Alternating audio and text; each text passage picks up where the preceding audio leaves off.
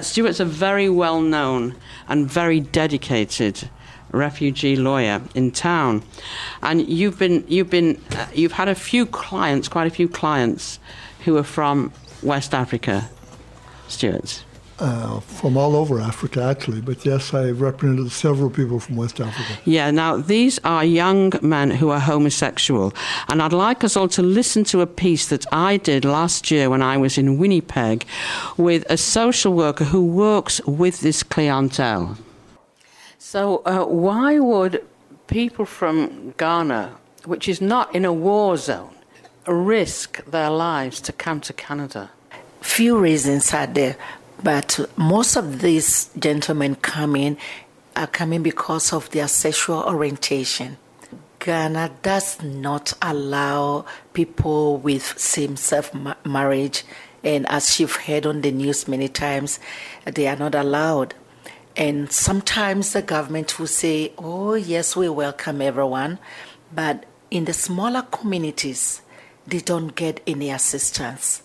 People who do not tolerate people with different orientation will attack them.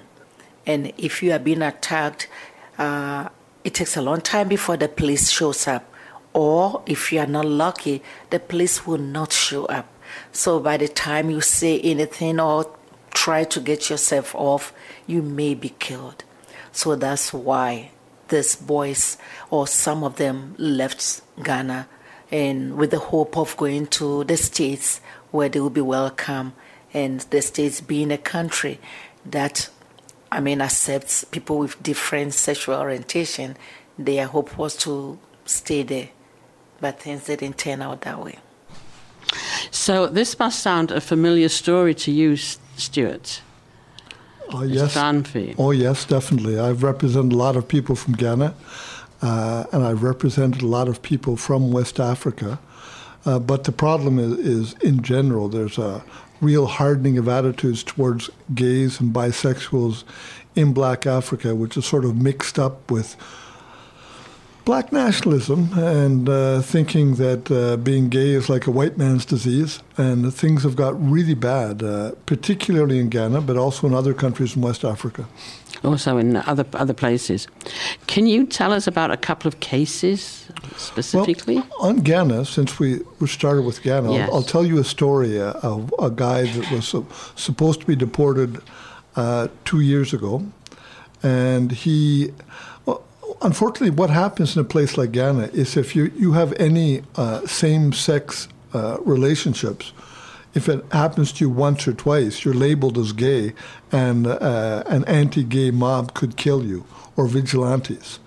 And so it's really, really dangerous. And so I've met guys who are really strongly oriented towards women, but they had some sort of an adventure with gay sex, and that's enough to get them killed. And the person I'm thinking of right now, he had this kind of adventure, had a lover in Ghana, and he was threatened, and his lover was eventually killed, and he fled to Canada, and here he participated in a group called Agir, who help a lot of gay and immigrant and refugees who are here, and a very, very good group. And in that group, they had a party one time and then went out dancing and drinking afterwards. And he had an affair with a woman who was a lesbian from Ghana. But actually, these people are bisexual. There's no hard and fast rules on these things. And they became a couple, and she became pregnant, and they moved in together a couple of months later. And I met him in June 2015, or was it 16? Anyway, 2 years ago, 16. And they were on the point of deporting him. And she had become permanent resident because her case as a refugee was accepted. And he talked to me about how to stop it. And he got married on July 9th, 2016. We made a request for a sponsorship by his wife on July 13th. On July 19th, we made a request to stay the deportation because of our request and also because of the danger for him in Ghana, which they didn't answer for about a week. And then July 26th, they said no. And I filed at the federal court against that, and I made a motion for stay of deportation at federal court. And I had a great case because I had a really strong letter from the mother of his lover who had been killed, and also from a politician in Ghana who had in bold in his letter, "Don't tell anybody I wrote this because my career will be over if they ever know that I've written this." But really, really good letter on the danger. And so I had number one case. And at the end of the day of July 28th, the federal court refused to hear me. I didn't even get a hearing. And the guy was deported on August 1st to Ghana, and he arrived there on August 3rd. And when he arrived at the airport, there were people waiting there to kill him. And when he came out of the airplane, and he was delayed some by immigration, so he phoned his friend after about half an hour or so.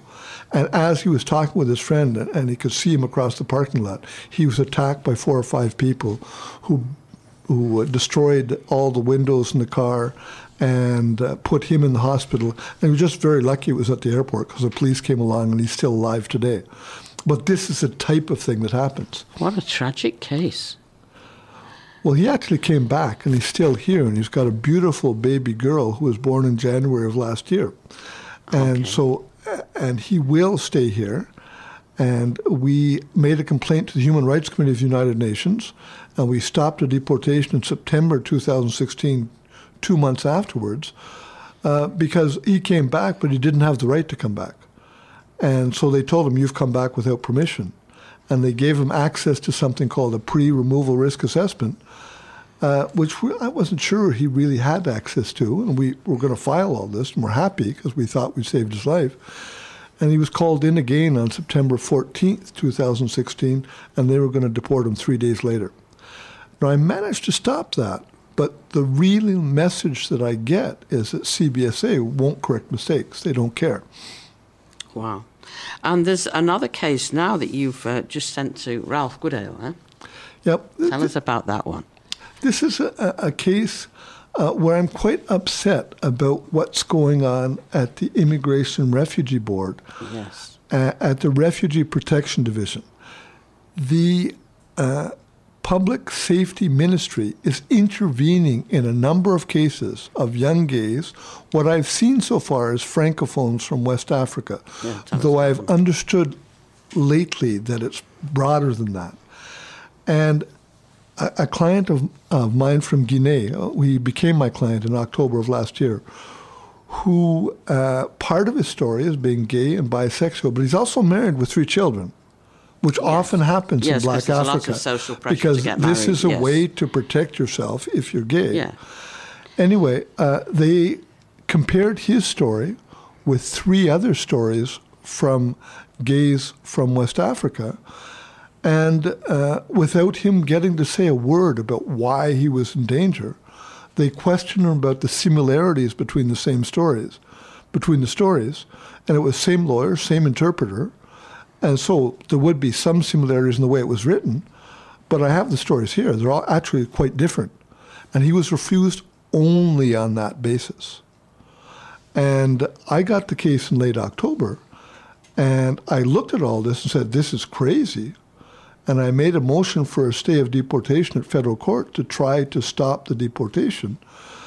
And I ended up being in a position of pleading the case in front of the same judge who had refused to hear me in the Ghanaian case in July 2016.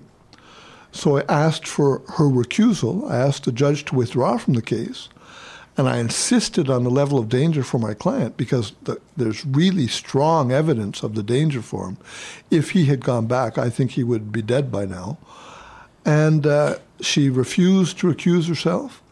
She refused the stay of deportation, and the person's still here because the case was in the press on November 10th, 2017, and the minister intervened before he was deported, the Minister of Citizenship and Immigration.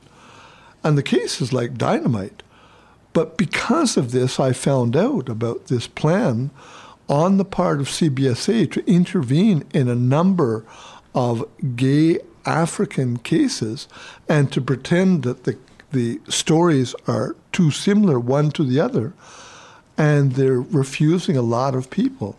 And the people I have met so far are either gay or bisexual. They've got it wrong. And I find it scandalous they would set up this plan to refuse a whole bunch of people whose lives are clearly at risk. Well, yes. I mean, there's the whole issue of people do not leave home for no reason. They have a reason to leave home. And in the case of homosexuals in West Africa, as you say, their lives are very clearly in danger. What role do you think racism plays in this, Stewart? Well, I think it has a fairly clear role. If you see the people who are either being refused as refugees or being deported, I go to the detention center sometimes. Yes. It's like 80 or 90% black. 80 or 90% black. I said to somebody who was detained there a few days ago, I said, like, as far as I can tell, it's like over 2/3 black. And he said, no, it's like 90%. And I don't know that he's right, but the perception of the people there is that a lot of people are there because they're black. I think it's a mixture of homophobia and racism, and also just immigration police state that we got to keep these people out. And it's quite, how should I say it? It's quite paradoxical in that Canada has saved some gays from the Middle East and some places in Black Africa, and Canada, if you have papers, is not that bad for gays. And they set up special directives on looking at gay refugee claims about February of last year, which looked quite good on paper. But then at the same time, I find this scheme where the Canada Border Services Agency is intervening to try to destroy cases and destroy people's lives. And the contradictions are really, really strong. Yeah, and of course we always assume that Canada Border Service Agency are made up of, sensible, informed, professional people. Oh, I don't assume that. You don't assume? No, but I mean, the public in general, we think that they know what they're doing, and they clearly don't. Can you account for these refusals in any other way apart from racism, pure racism? Well, I mean, they could believe that there are a lot of people making false gay claims, and it is possible to make false claims. But I don't want them to refuse everybody on the basis of the fact that there could be liars. These people are at really, really great risk of their lives. Exactly. And each of the people that I've met, they were just desperate. The person I'm talking about from Guinea, yes, completely desperate. And like I have newspaper articles from Guinea from a couple of months ago where his own political party in Guinea has expelled him. And they don't want to know anything about him because he's homosexual. And there's an article about it in the newspaper. Like, I know that this is the real thing, And so to have people spending a lot of money and time to try to keep these young gays out, I think it's both homophobic and racist, and I also don't think public money should be spent in such a way that I think we should be trying to respect our charter and fundamental human rights, and it's quite terrible what has happened with this person. Yes, well, he's here now. He's still alive, but I have to keep him here. Well, let's hope that you can succeed, Stewart.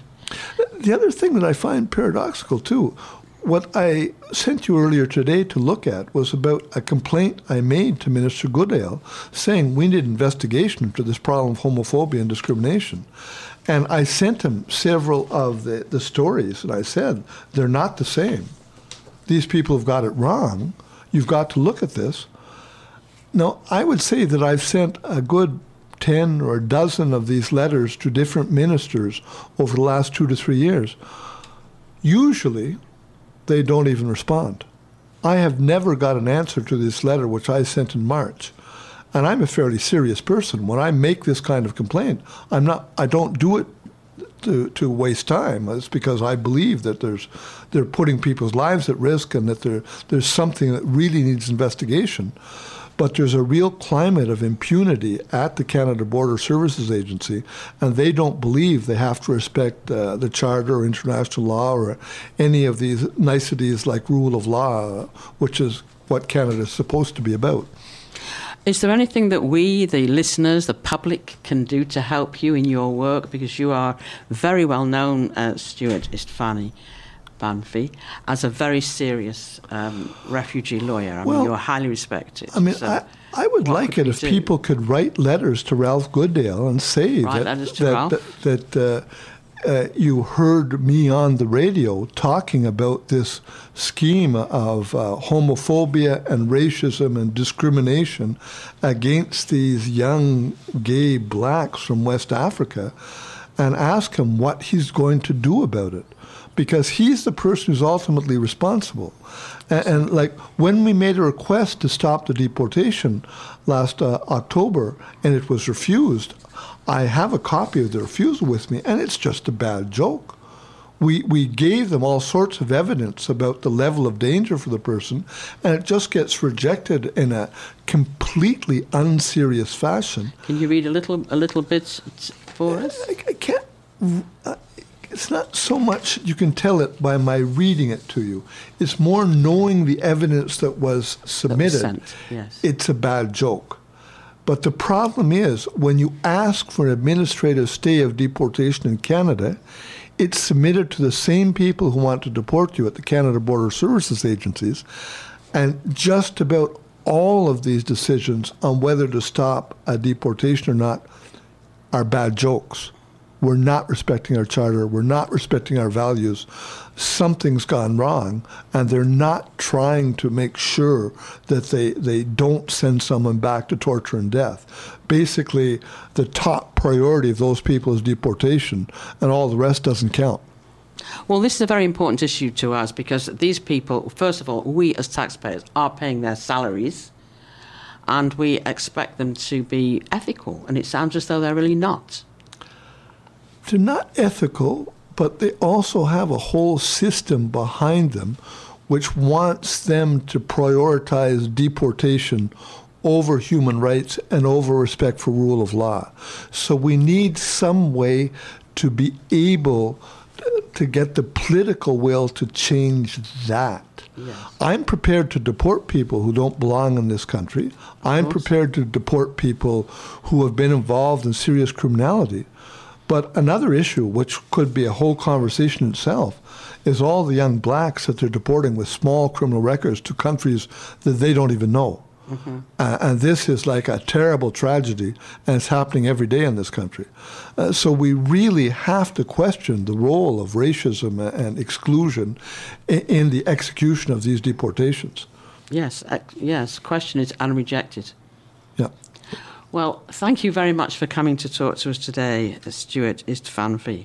And we wish you all the best with your work. Okay, thank you for the invitation, and I really appreciate being here. Thank you.